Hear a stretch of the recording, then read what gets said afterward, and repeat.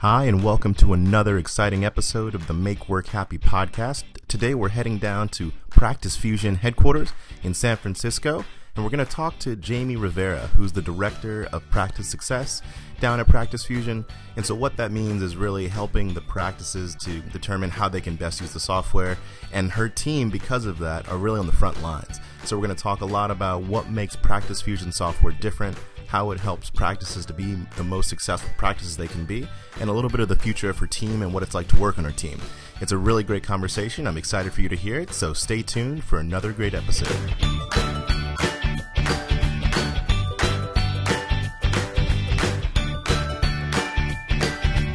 Well, first, welcome. Thanks a lot for talking with us. So if you could just say your name and your role and how long you've been here, it'd be a great place to start. Sure. So my name is Jamie Rovira. I'm the director of our Practice Success team, which is really our implementation specialist team and our newer account management team.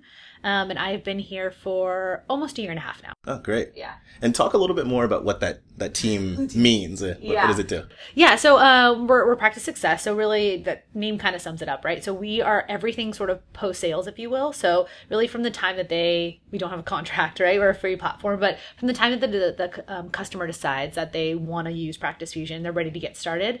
My teams, right? They kind of envelop all of that post-sales. So the implementation specialist team, they're really responsible for implementation and onboarding for all of our different users. So anywhere from the provider to the front office to the nurse, you name it, anyone within the practice, they're responsible for getting trained, making sure they understand the system, walking them through sort of different levels of engagement. That's really what they're measured on is, how can we drive utilization? How can we drive engagement through everybody in the practice? And then I have sort of a newer account management team is really going to be focused on the retention and then making sure that we have sort of those loyal customers through, for years and years to come after they're done with implementation. So you touch a few different points of the customer lifecycle then.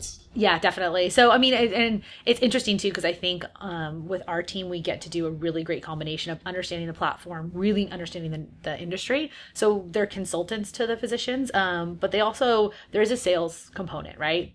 They have a sales quota, but it's more just on how do we drive engagement within the platform. It's less about revenue at this point and more just about how do we drive adoption. Cool. And so how did you get here? We can talk a little bit more about you. What's your background? Yeah, so I actually, I'm from San Diego. I actually moved up here a year and a half ago for this job. And I was with a company called Active Network. So it was not in the health space at all. It was still kind of a healthcare company. We did all the registration for online registration for events. So kind of Eventbrite-esque, except we did it for the endurance space. So we worked with Ironman and so all the different half marathons and marathons. So I was one of our managers. I led an account management team over there. Been with the company for 8 years. So sort of started when they were really small, 75 people, all the way through when they were a public company and a couple thousand. And I was really looking for sort of going back to a smaller company again. I felt like I'd hit a point where I couldn't enact as much change because we were really large. We had just got purchased. And so at that point, I was looking for something new. And then one of my close friends and colleagues, Michael Wilson, had actually moved to San Francisco and got a job here. And within 6 months was like, hey, come check this out. So for me, it was just kind of, I was really interested in the healthcare space. Plus, I felt it was a point where the teams were at a stage where I'd been there with my teams before, and I was excited to kind of build them out. I could kind of see the future of where we wanted to go. My husband was actually working for a company that was remote in San Francisco, so it was kind of an easy transition. Oh, it's really convenient. Yeah. I think in a former life, I did a lot of 5Ks, and I think I remember for a few of them. I always hear that, like, we got your emails. That's how everyone identifies, because they're very good at emailing. Cool. Yeah. And so so far you've been here a little over a year, you said. Mm-hmm. What makes Practice Fusion as a whole unique, I think, relative to the other job? And then let's go into your team and what makes the team unique. I think Practice Fusion, for me, I guess what's unique and sort of what's exciting is just all the different opportunities that we have within the healthcare space. I think it is interesting. I've been at different companies and culture is centric. I think here we really tend to walk the walk a lot. It's in every decision that we make, and from the executive level to the sort of the other management level to the reps as well, I feel like everyone truly does think about the decisions that we're making and how that will impact healthcare for the better. To me, it's really meaningful because I think, sometimes you say that that's what you're going to do, but revenue trumps any decision. I think we do a really good job at balancing. Obviously, we're a business and we have to, we have certain milestones that we need to hit, but really at the end of the day, it's what's going to be best for the provider.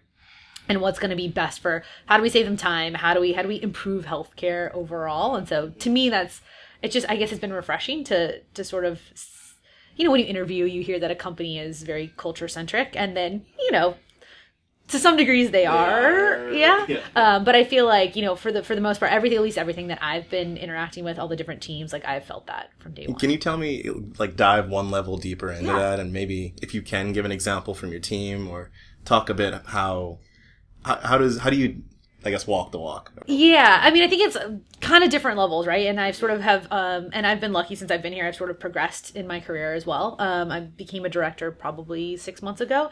So I think, in my team specifically, I guess at the rep level, it's the decisions that they're making on a daily basis, right? So my team is really focused on driving utilization and onboarding practices. There's a goal that they need to hit.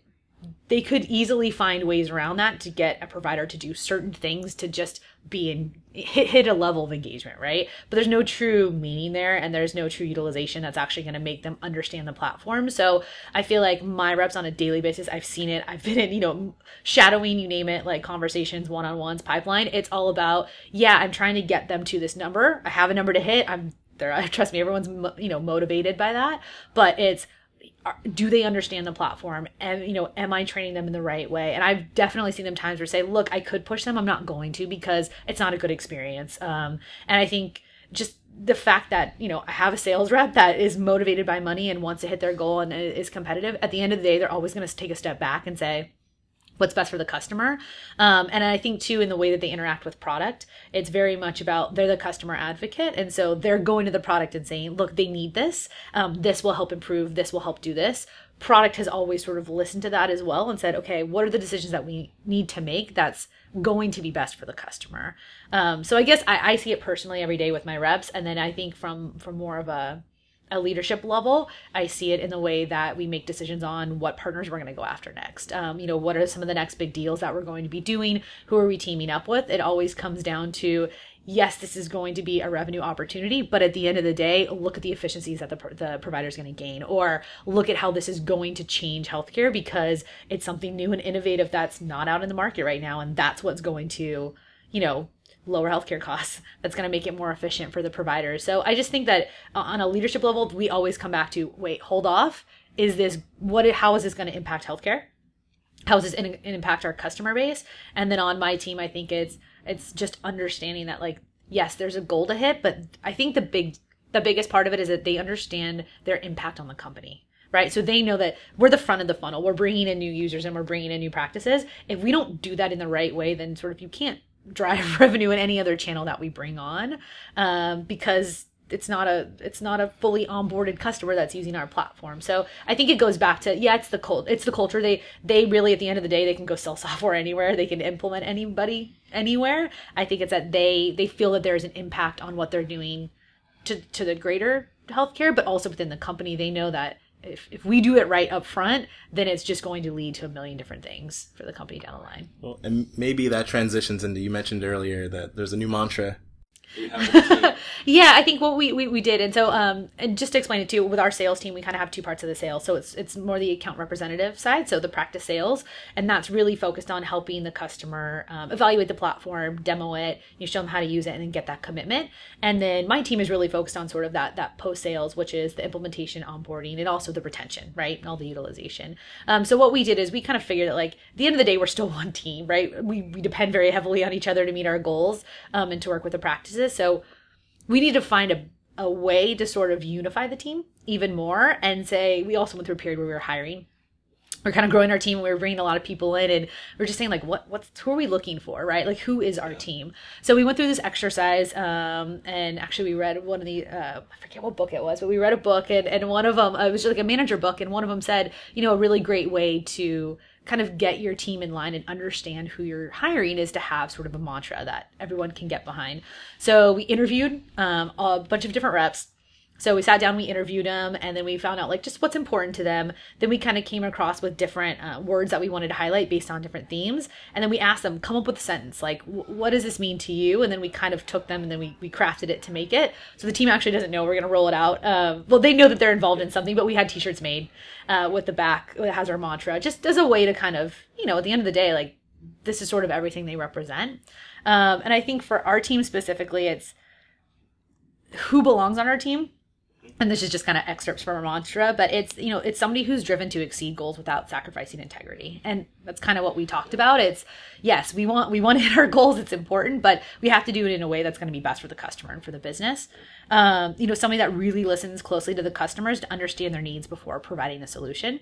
So it's really easy to just sort of gloss over what a customer needs. We have to listen to them and do that discovery to figure out what's the problem we're even trying to solve from the get-go.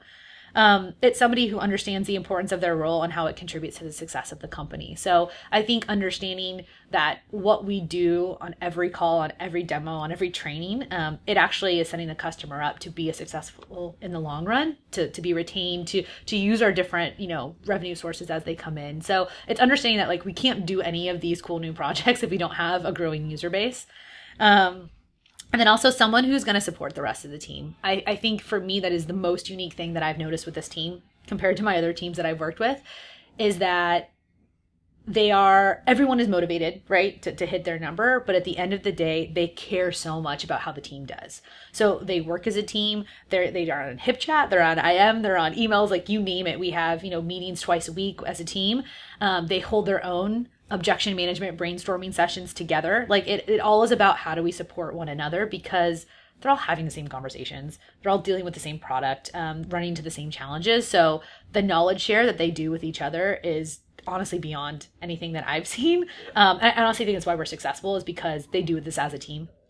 They're competitive, but they're not competitive with each other. Yeah. So it's someone who's going to support the rest of the team, and then also who goes above and beyond in everything that we do. I think one of the also great things about our team is that they work really hard, but they have a really good work-life balance. So, they work 8 hours a day and they crush it while they're here, and they have, their calls that they're making and they're back to back to back, but then they can go home early. We come in early because we're very East Coast heavy. So they come in pretty early. They're done by 4-ish o'clock, right? So they have a lot of the time afterwards. So they really do get to have that great balance. And they're also all friends, which is pretty unique too. I mean, they don't always have to hang out outside of work, but while they're here, they enjoy each other. We have quarterly team events, which is awesome, where we get together. It's sponsored by the company. We actually get a budget per team, and we go do different activities. We played bubble soccer. We did pizza making class. We've done party bus, just all sorts of different things that we do as a team.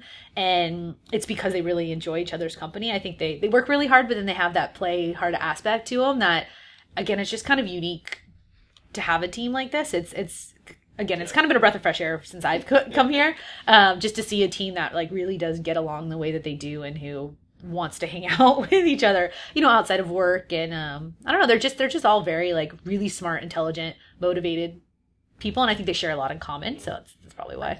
It's also, I know when you get a team that all starts to share the same traits, then it's just a snowball. It's harder for other people actually to get in. Yeah. Which is great, or people self-eject. Yeah. It sounds like you're really starting to build that momentum within the team. It is. It's awesome. And I think we've had kind of, and there's been, turnover on the team, and a lot of people have gone internally to different departments within the company. Some that have gone to marketing, some that have gone to product, some that have gone more down the sales route. So it's kind of varies.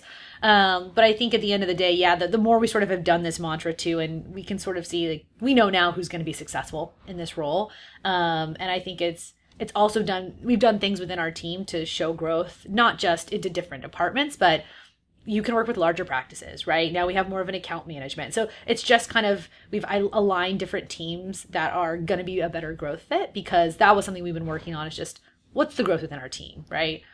We're cultivating them. We have awesome people. We don't want them to just leave the team and go into another department. Sometimes that happens because they have a different career path, but I think we've really been able to sort of build the career growth within our teams, which I think has also kept them kept them motivated, and because there's a clear path for them to go now, which I think is a huge win for retaining the employees too. Exactly. Yeah. And so I'm going to jump back a little bit. When you mentioned the word objection management, objection management, So just to clarify for me Yeah. and for other people, basically that means like when you're on the phone and you're trying to sell to someone, what are the questions they typically ask and how do you answer them, right? Exactly. And a lot of it, I think, specifically for my team on the implementation side is that a lot of what the ARs are doing with the practices is really kind of showing them the wow, right? Like, look how fantastic this platform is. It's free. Here's all these amazing things. When you get kind of to the implementation part, now you're talking how. And now with our practices and providers, that means changing workflow, right? So really adopting a brand new platform at the same time that they're still seeing patients. So they don't usually shut their doors. They're still running a business and learning a completely new system. So I think a lot of the objections that come in now is like, how am I going to have time to do this? Who really in my staff is going to be focused on this? What's the impact to my current patients? Like, how am I going to do all this? So I think it's really that objection management of, look, here's a plan. Like, we have implementation plans. I'm more the consultant. Here's the time frame. Like, we got this kind of, right? Like, let me walk you through this. It's also, it's understanding a brand new platform. Not everybody understands technology or has used an EHR before. So, I think it's making sure that we tailor our communication to whoever we're working with. Some really get it and some take a little bit longer. So tailoring our approach, making sure that the plan and the way that we teach them is very customizable. Also, some of the objections that come up is maybe just a particular piece of functionality, right? That they really want that we don't have, or that's coming, or that isn't the exact way that their specialty uses it. So being able to find workarounds or kind of talk to the bigger picture of, maybe we don't have this, but look at all these other things that are going to be a benefit to your practice. And so to dive one more level deeper into that, how does this change practices? I can imagine. I actually, in another former life, I worked in the medical device space. And so, I kind of get medical generally. And I can understand where, EHRs just need to be in more places, and I could see that. But explain for others how does it change a whole practice? I think it kind of varies on the practice, right? So sometimes you have practices that are completely on paper. So they are doing everything still in a paper chart. So I think the way it betters practices, one is efficiency. So it's going to save them time. They're not scanning in documents. They're not going through charts. They're literally pulling up a patient's chart. Everything that they've ever done is in one place. They can share it all real time. They can do it on their tablets, on their iPhone, right? So there's just a lot of different ways that they can access a chart at once instead of walking around and handing out paper files. So I think there's an efficiency that's gained. There's also just a health betterment and patient care that comes with this. So we have things in the platform that are like, if you go and you do you're prescribing, let's say, a medication, it'll tell you if, based on some of their allergies, is there going to be a drug interaction, right? An allergy interaction. Things that just when you're on paper, you're not going to catch. So the system is smart enough to kind of preemptively tell you, hey, this could be an issue.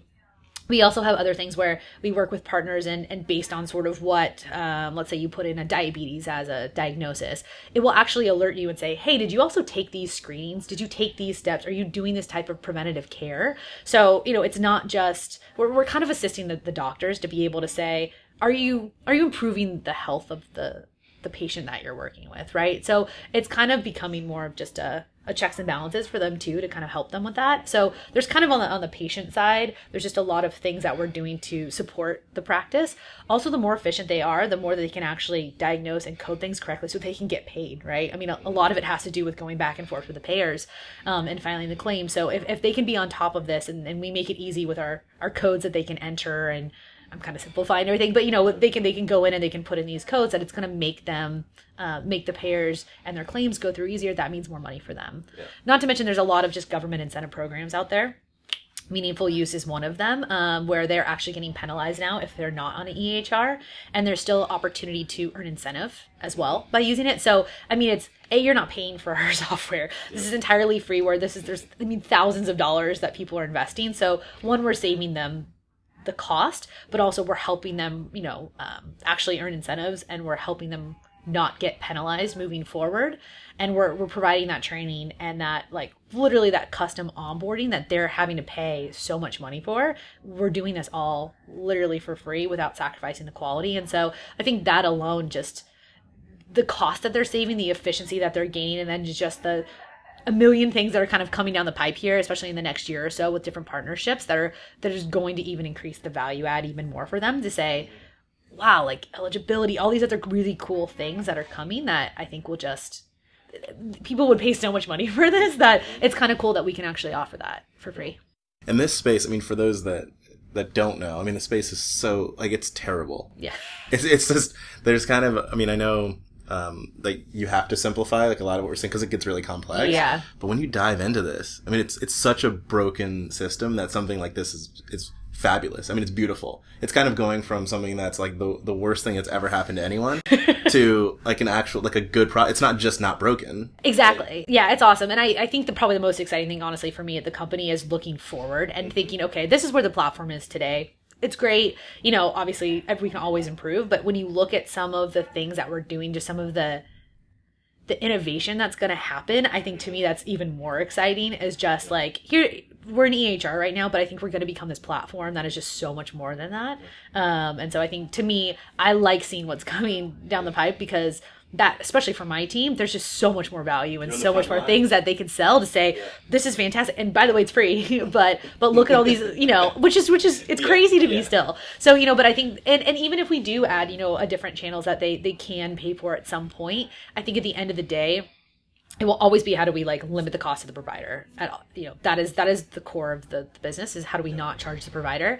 But I think it's just, there's just so much that we're going to be putting into this that it's I think sometimes people hear free and they think they're sacrificing a lot, right? They're sacrificing quality. I think we are doing things that EMRs that people are paying for aren't even coming close to doing. And so it's like, that to me is just making my rep's job even easier, right? To be able to say, look at what I can train you and onboard you and look at all these things that they're going to be excited to use. And it's going to make the sale for my team just so much easier because there's just so much value that we're going to be adding. Cool. And so when someone comes in to interview, what's the most impressive thing, I suppose, that someone can show? Yeah. It's interesting. So I always ask a couple core questions to the same candidates. I think for me, it's there's a confidence there. I think it's being careful not to cross over into the cocky, the arrogance. But there's a confidence there. I think it's always really impressive. We always get like really smart candidates that come in that really know it. But I think kind of how are they going to see themselves in this role? Right? Like how yes, they maybe have a background or, you know, they've done something similar, but how are they going to translate that into speaking with practices in a different industry? You know, I think you can kind of sell software anywhere, but what's the connection that you have? You have to be motivated and believe in the product that you're selling in order to really, I think, to be successful. So are a lot of, sorry to interrupt, but are a lot of people maybe not from the healthcare? It's interesting. You know, we get kind of a mix. So some, I think, and we have a couple that have come from a medical background that have been very successful. There's also some that have a medical background, but just don't translate into the software as well. So I think it doesn't, and to be honest, I've had people that have come from neither, right? That don't necessarily know software, don't know, the medical industry. I can teach that as long as I think they understand how to troubleshoot, how to problem solve. They're very motivated. I think they need to be goal oriented. And because I think we're working towards a goal, but they have to really care about the customer, and care about the relationship. So, you know, in sales too, this is an interesting sales role because it is not a full in your face, like upfront sale, right? It is more sort of, building that relationship. And so I really look for how can you build that relationship with the customer? You have to be motivated to get to know them. We're working with them for, 60 days. So you're not just building a rapport, you're actually building a relationship with them at that point. So yeah, I mean, I think I want somebody who's competitive, somebody who's going to work hard, but also somebody who is very self-aware, who can understand what their skills are, what their strengths are, communicate it. Because clearly it's a communication. They're on the phones, and phones and email. It's literally all of our implementation is done remote via screen share. So there isn't really any in office. We have some. So I think they have to be really great communicators, and just, I don't know. I think sometimes you just sort of know, but one of the questions I always ask is what's the most difficult feedback you've gotten from a manager, and how did you go to implement that? And I'm always surprised at how candid and honest people are, which I love, and I think you can tell pretty quickly if it's fake or not. And I think the ones that really can get it, and this was tough for me to handle, but this is how I've changed it, or this is how I've implemented it. I can get a lot from the person based on that. And so, this is the last question. Yeah. Is there anything, this is kind of a general question, is there anything we haven't talked about that you really feel like people will want to know or should know about your team and working on your team? Yeah, I think, I think for my team specifically, like, it is a really good group. I think we've done a lot of change on our team, to be honest. And I think that's part of being sort of a startup, if you will, right? We're still kind of in that startup mode, is that change happens a lot. And so, you have to be adaptable to that. We've already gone through a couple different reorgs since I've been here, just really trying to refocus and specialize the roles even more. So I think we've actually gotten the team to an awesome spot where they are really focused on one part of the sale and sort of the life cycle with the customer, so they can get really good at it. Right? We know the tools, we know the collateral. So I think the team, we have made so many improvements, but we still have so much to go. And I think the team is so great at innovating. Like, they don't wait for, hey, I really need this tool. It's like, hey, this is why, let me get on this. Let me start a project. They work together all the time. So I think that the team is more than just, I think, the front lines with the customers. That's a big part of it, but they are actually developing the tools and the content that we're using to onboard all of our practices. And we've already kind of changed so much since I've been here that they're really sort of molding and shaping the way that we train our customers, and it's on them. I mean, we have ideas, but really they're the ones on the phone with the customers. So I think that there's just a lot of responsibility, I guess, that comes with being on the team, but in a really good way. I think they get to enact a lot more change than maybe somebody who thought an implementation specialist is doing. They're actually really influencing the customers and the company a lot more. Thank you so much. It's great. It seems like your team has a lot of, the future looks awesome. Yeah, I'm excited. We're definitely excited for them. Thank you for the time. Awesome. Appreciate it.